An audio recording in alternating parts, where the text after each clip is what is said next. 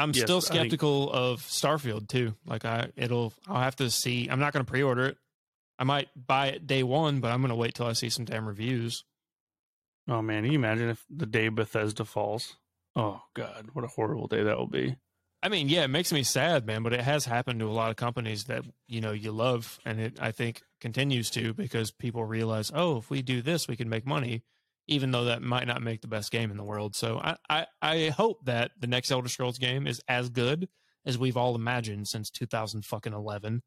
Yeah, let's hope that Bethesda has made enough money from selling Skyrim to each 15 player times. 8 times. To me, all by the way. Yeah, They've I sold bought it to me all of those times. Yeah. Yeah, I bought Skyrim like 4 or 5 times now. I don't mean I'll probably buy it again before Elder Scrolls 6 comes out, so like whatever. Yeah.